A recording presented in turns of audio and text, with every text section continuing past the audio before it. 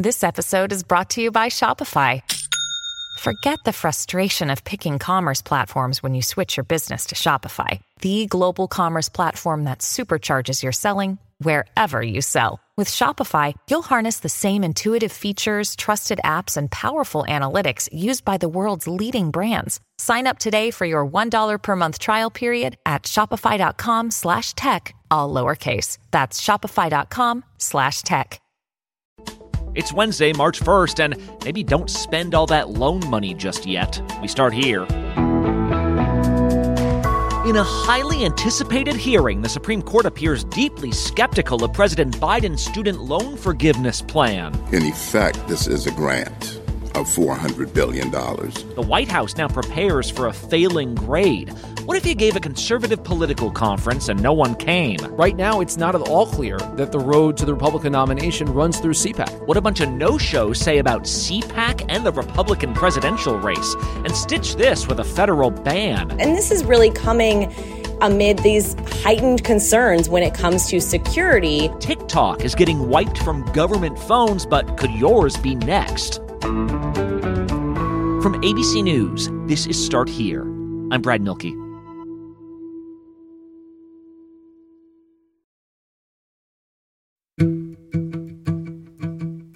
The crazy thing about the Supreme Court is that in just a few minutes, the plight of literally millions of Americans can suddenly change. Like same-sex marriage, boom, legal all of a sudden. Abortion in red states, boom, illegal. There's no higher court to appeal to. It's done.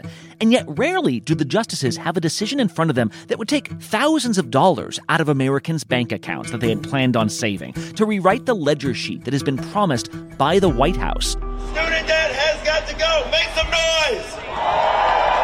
Well, that was the scene yesterday as the Supreme Court weighed the decision by the Biden administration to forgive student loan debt for up to 40 million Americans. There are young people who simply don't have either the generational wealth, don't have the means. Debt is something that is going to weigh us down and not let us, prosper in life as we continue. ABC senior national correspondent Terry Moran covers the court. Terry, we talked yesterday with Devin Dwyer about whether opponents to this loan relief had a case. Well, the justices seem to think that they certainly did. They sure did. They went right to the heart of the case. There are some procedural issues, some standing issues, as they say. Do these states have the grounds to sue? But the court's conservatives clearly signaled that they want to get to the merits of this case and that they think President Biden has gone too far with this massive $400 billion student loan forgiveness plan, and that for such a sweeping plan with so much taxpayer money at stake, Congress has to approve such huge sums. That's really what the justices were signaling. As a cancellation of $400 billion in debt, in effect, this is a grant of $400 billion. They were a little bit open on some of the arguments. I actually thought there were excellent arguments by the administration's lawyer. These are federal loans between the federal government and student loan borrowers. So this is a situation where the secretary is really acting within the core of his expertise and his authority. But she was definitely fighting uphill. And I understand the secretary has considerable expertise when it comes to educational affairs.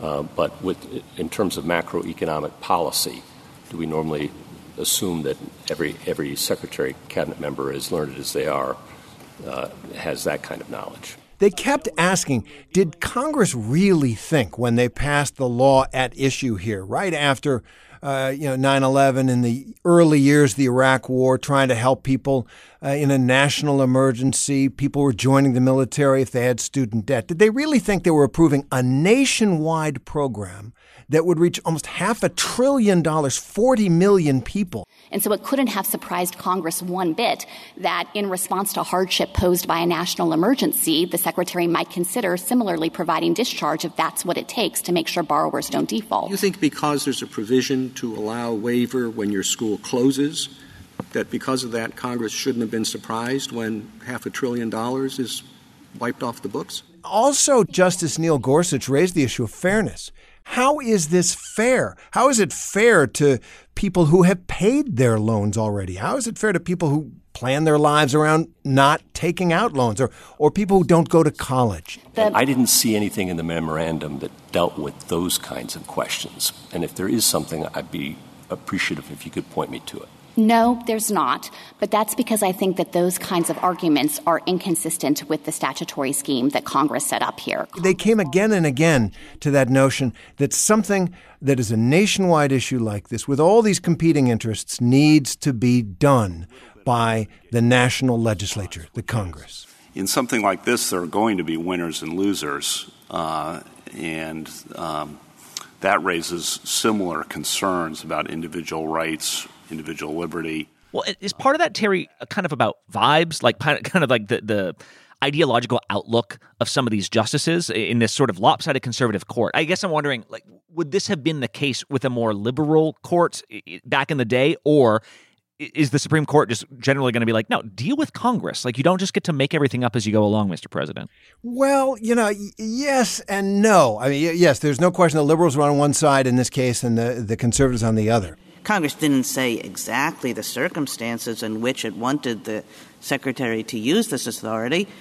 Of course not. This is a bill about, like, what happens when you have an emergency. But over the past several years, we've seen these big cases come before the court again and again, big national problems that presidents, failing to get Congress to act, have scrambled to find some kind of power that they might have to solve it. President Obama and the climate change case that eventually came before the court. President Trump and his Remain in Mexico policy. The case reminds me of the one we had a few years ago under a different administration, where the administration tried, acting on its own, to cancel the Dreamers program.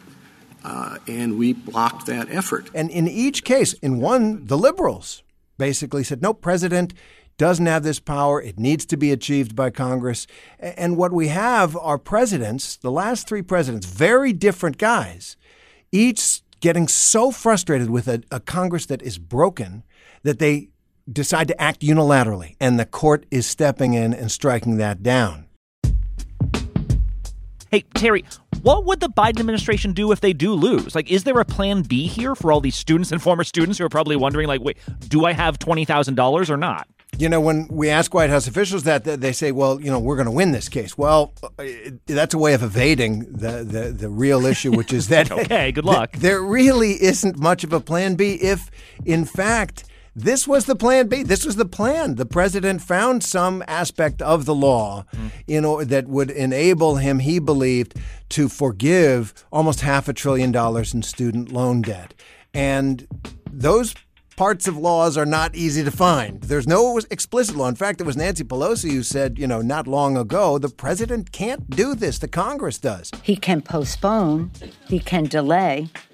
But he does not have that power. That has to be an act of Congress. She's changed her mind.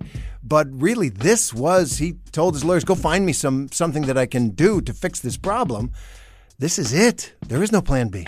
Yeah, and this ruling doesn't come out for several months, but almost to a person who walked out of that courtroom yesterday, it sounded like everyone was like, well, get ready. Like, this is not going to happen. All right, Terry Moran in Washington, thank you so much. Yep, you bet, Brad.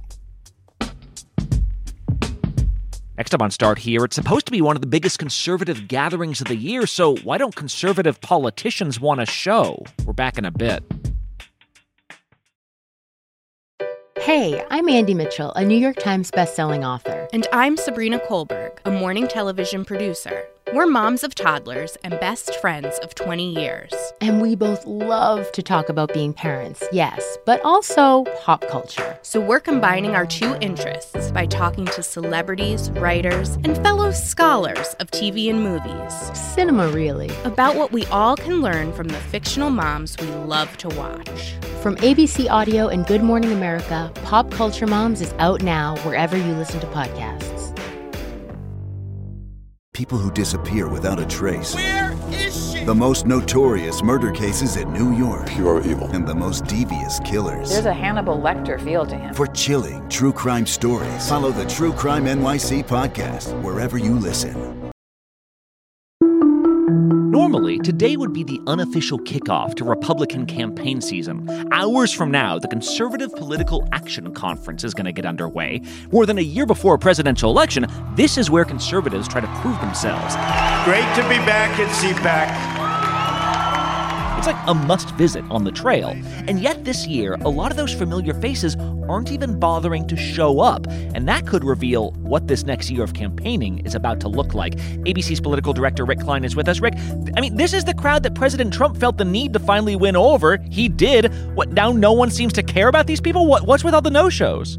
Brad, there is a lot going on at CPAC this year, and it's always a big event, but this year it does look a lot different, and it's for a number of factors. One has to do with CPAC leadership itself. Matt Schlapp, the longtime head of the Conservative Political Action Committee. I'd like to declare something right now. My pronouns are USA. How about it, huh? He stands accused now of a sexual assault, accused by a former staffer to Herschel Walker, the failed Senate candidate. He's denied that allegation, and the main people are standing with him, including President Trump. But it has cast a bit of a cloud over CPAC. So, though, have the divisions inside the Republican Party. You've got a group of Republicans who essentially weren't invited at all or disinvited themselves because the crowd is perceived as so MAGA-friendly. A lot of potential candidates weren't invited, and others, like Mike Pence, decided not to go, maybe because there's a cloud, maybe also because this is such a Trumpy crowd that he might get booed. Then you've got others, including most prominently Ron DeSantis, who think, you know what, I may be able to do my own thing. There's a fissure inside the Republican Party, and right now it's not at all clear that the road to the Republican nomination runs through CPAC. Wait, if it doesn't run through CPAC, who does it run through? I thought I had been told that the modern Republican Party is more and more CPAC-y. Like, these are the hardcore conservatives that you need to have on your side if you're actually going to win anything at the national level. If these are not the voters you're trying to attract, who are? Follow the money, Brad. As the saying goes in politics, you've got major conservative organizations, including the Club for Growth and the Koch brothers organizations. Both of them have indicated that they are not going to support Donald Trump for president, either formally or informally. They are sending out that word. In fact, the Club for Growth is gathering people down in Florida just this week in kind of a shadow CPAC, though this one behind closed doors. And Donor World, that's where you hear from so many Republicans who may have liked Donald Trump, may have voted for him once or even twice, but feel like it is time for a fresh voice and a fresh face. That's where a lot of the interest in Ron DeSantis has come about. That's where the interest in Nikki Haley has come about. For a strong America, for a proud America, I am running for President of the United States of America. Haley is one of the very few who's trying to straddle those worlds. She'll be at both the Club for Growth event behind closed doors and then out in front of the cameras for everyone to see at CPAC. Yeah, you mentioned Ron DeSantis kind of doing his own thing. I mean, it does seem like he's probably about to announce his own run for president, but he hasn't done that yet. I'm wondering, we've been seeing a ton of him this last week, just not in never an announcement of what he's seeking to do next. Is there a sense now of when he would announce and what that would actually look like, what his campaign would be compared to others? He's writing his own rules as he goes along. They let the corporate media define the terms of the debate. They let the left launch attacks. And I said that that's not the posture you want. We're going on offense. He's only attending events that are to his choosing. He's not going to the big major gatherings. We've seen reporting now in the New York Times that he's set to announce some early state travel sometime in the month of March, but none of that's happened so far. He has a brand new book that coincidentally is out just this week, and he'll also be there in front of the Club for Growth. So he's doing everything that you need to do to run for president, short of the actual announcement. And the fact is, he's got more time and flexibility than anyone else out there. Trump, of course, is already in. DeSantis is the only other one who's even close to him in the polls, even cracking the double digits, and he's well beyond that. And he's doing it by talking to exclusively the audiences he wants to be talking to. On his book tour, he's only talking to conservative media outlets so far. The state of Florida is the new sheriff in town. His message is that he thinks he can make America what Florida has been. That is a compelling message to a lot of Republican voters, including in some states that are quite blue, including some that are quite red. Whether it sells nationally or not is the big test, but he is hoping that he can continue to use Florida as a bit of a conservative governance lab and say, look what I did here, this is what I can do everywhere. It is wild, though, that when you're saying, like, hey, I'm running to be president of everyone here, I'm running for the nomination of all Republicans, that you wouldn't show up to an event specifically perhaps because you might be booed. I know there's other things happening here, but like the sort of setting yourself up as the front runner is such a key thing to what we're about to see here. Rick Klein, thank you so much. Thank you, Brad. A few years ago, there was a moment where it really seemed like TikTok might only exist in the US for a few more hours. And in those hours, TikTok users were freaking out. I'm financially supporting my family because of this. I'm literally starting my career and inspiring people and changing people's lives because of this. And been on this app since I was born, and there's no amount of words I can put together to say thank you. And in case this actually happens, please click the YouTube icon because I really don't want to lose you guys. Remember, President Trump had just threatened to ban the app entirely in the U.S. So we'll either close up TikTok in this country for security reasons, or it'll be sold. And while his efforts were later deemed illegal by U.S. courts, TikTok creators didn't know that at the time. They were freaking out. Well, since then, the app has only become more popular, and yet the U.S. government appears more convinced than ever that this app truly is a national security risk. The Biden administration is focused on the challenge of certain countries, including China, seeking to leverage digital technologies and Americans' data in ways that present unacceptable national security risks. Earlier this week, President Biden gave federal agencies a deadline to get TikTok off every government-owned device in the country. And now Canada, along with the European Union, have done the same. So let's go to ABC's Elizabeth Schulze, who covers the intersection of business and politics. Elizabeth, how does this U.S. ban work, and why now? Well, we've been hearing about concerns about TikTok, Brad, from the federal government for years now. And now we're actually seeing steps to get rid of it, at least on government-issued devices. So the Biden administration said this week that all federal agencies basically have 30 days to delete the app from government-issued devices. This was actually in response to a law passed by Congress at the end of last year that banned TikTok on most of these phones or tablets, most of these devices. And Canada, the European Union have passed similar laws. And actually about half of U.S. states have also passed full or partial bans for TikTok when it comes to government employees. This is all about China testing the American resolve, whether it's with TikTok or the balloon or whatever the thing is going to be next month. But what's key here when it comes to what these bans look like in effect is that these are government-issued devices. So if you work for the federal government or the state government in a place where this has gone into effect, you can no longer use the app on that device. And this is really coming amid these heightened concerns when it comes to security that we've been hearing about and that are being amplified from both Republicans and Democrats across the country, Brad. But Elizabeth, you say national security concerns. Can you explain exactly what that means? Because do U.S. security agencies think that TikTok is keeping your phone's microphones on government officials' phones? Or does it just know what dance videos these officials like? What is the actual national security concern? Right. Okay. So there are a couple of key reasons when it comes to TikTok as a security risk, and it stems from the reality that TikTok is owned by a company that's based in China. Sure. First, there's this issue around data security that TikTok's Chinese owner, which is a company called ByteDance, basically could be forced to turn over U.S. user data to the Chinese government. The idea of entrusting that much data, that much ability to shape content and engage in influence operations, that much access to people's devices, in effect to that government, is something that concerns us. And that is a very different scenario, Brad, than a lot of businesses operating in the U.S. It would be very unusual to have to turn over data to the government. But there are actually laws in China that can require companies to give the government access to any data if it's requested. So that's a risk that a lot of U.S. officials don't want to take. I mean, we've got to worry about the data that the Chinese government is gathering on every single individual and all the social engineering that comes from that. And we're talking about 100 million monthly active users in the U.S. This is just a massive consumer base, a lot of data, and at the very micro level. A second concern comes to misinformation. The Chinese government could use it to control data collection on millions of users or control the recommendation algorithm, which could be used for influence operations if they so chose. We've actually heard the director of the FBI warn that the Chinese government could use TikTok to manipulate content, algorithms, and actually spread misinformation that could then affect how U.S. users think about politics or even go so far as to influence political outcomes. And that's something that could have real repercussions across the country. We've already seen meddling in elections from other foreign governments. And that's something that is a concern when it comes to TikTok and the Chinese government, at least according to officials in the U.S.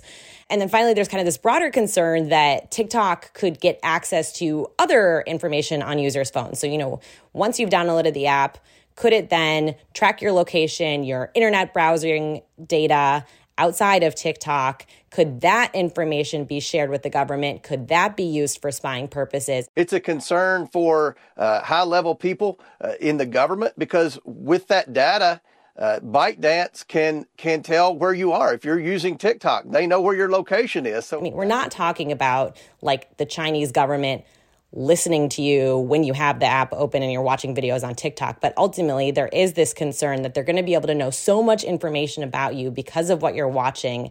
It could be used for spying or could pose a national security threat. Well, and Elizabeth, the White House says, I thought this was interesting this week, when the White House says it will, quote, continue to look at other actions on TikTok. Is that code for, we might still ban the thing nationwide? What does that mean? It's not out of the question. We've actually seen legislation in Congress to have a full-out ban on TikTok in the U.S. And there is some momentum for this, to have it removed from Americans' phones altogether. We're here for the long run.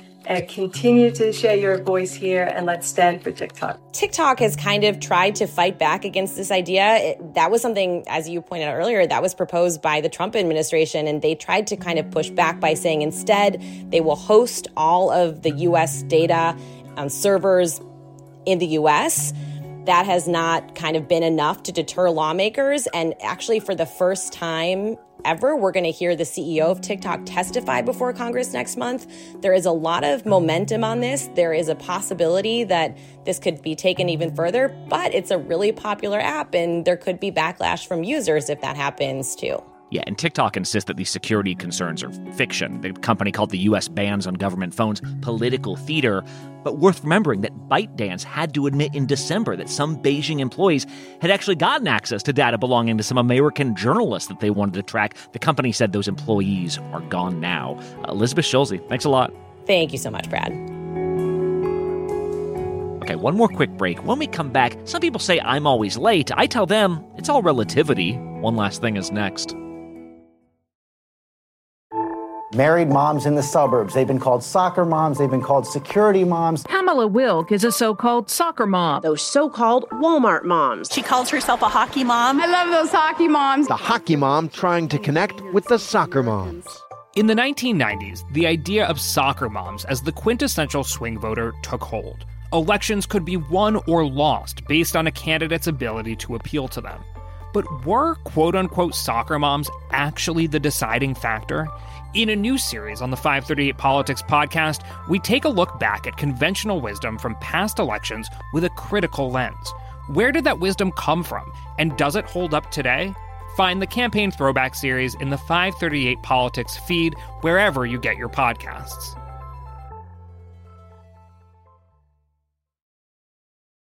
And one last thing. Anyone who tells you there's no such thing as East Coast bias has probably never had to work in broadcasting. Gina, what time zone are you in? Right now, because I get confused about what time zone you're in. I'm in the Central Time Zone in Houston, but I leave my computer on New York time. To deal with us people, I see. Yes. That's ABC's Gina Sunseri, who covers NASA in Houston. Because she's in Texas, she has to be alert well before 6 a.m. for Good Morning America every day. The West Coast correspondents have to wake up in the middle of the night. But what's your workday going to be like if you work on the moon? 3, 2, 1, and liftoff of Artemis 1. This week, the European Space Agency came forward and said the moon should have a dedicated time zone. In addition to Greenwich Mean Time and Pacific Time, there would also be moon time. A moon mission runs usually when other countries have sent rovers to the moon.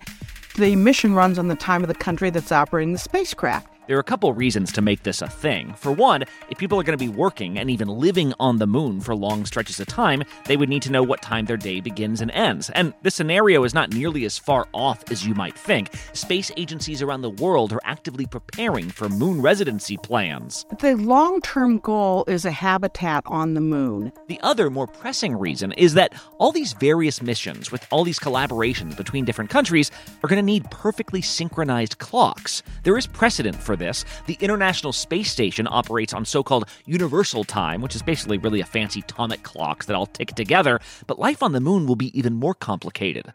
Defining lunar time is not simple. At some point, someone decided the year was 365 days. I think that was way before my time and yours. For one, a day isn't a day on the moon. When you're on the lunar surface, the Earth is always in the same position. The sun only rises once a month, so noon has a slightly different meaning there. Even more weirdly, you're not even ready for this, a clock will actually tick faster on the moon than on Earth. Less gravity means faster time. Ask your high school physics teacher, it's true. The European Space Agency says they don't necessarily need the moon's daytime hours to line up with their own, but someone's got to make a decision. Ideally, this would guide future decisions beyond our orbit. Think about when we go to Mars, the Earth zips around the sun, like 67,000 miles per hour, so we make a full revolution in 365 days. Mars is slower, and that takes 687 Earth days. How is a human body going to adapt to that? And with the NASA folks in Houston planning new lunar landings starting in the next couple years, the clock is ticking wherever you are. I personally am off on Friday afternoons because we don't have a show Saturday. I feel like no one ever pays attention to that because they're working. So, imagine if you were on the moon, just constant emails. Ugh. If you're enjoying the show, by the way, don't keep it a secret. Hit us up with a 5-star rating and review wherever you listen. Or, hey, tell a friend. Text an episode to somebody. Just be mindful of what time it is for that person you're texting. I'm Brad Milkey. See you tomorrow.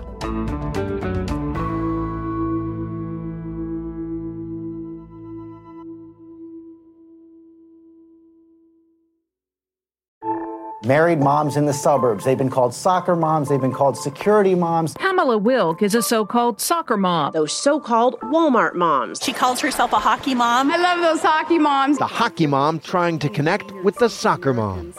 In the 1990s, the idea of soccer moms as the quintessential swing voter took hold. Elections could be won or lost based on a candidate's ability to appeal to them.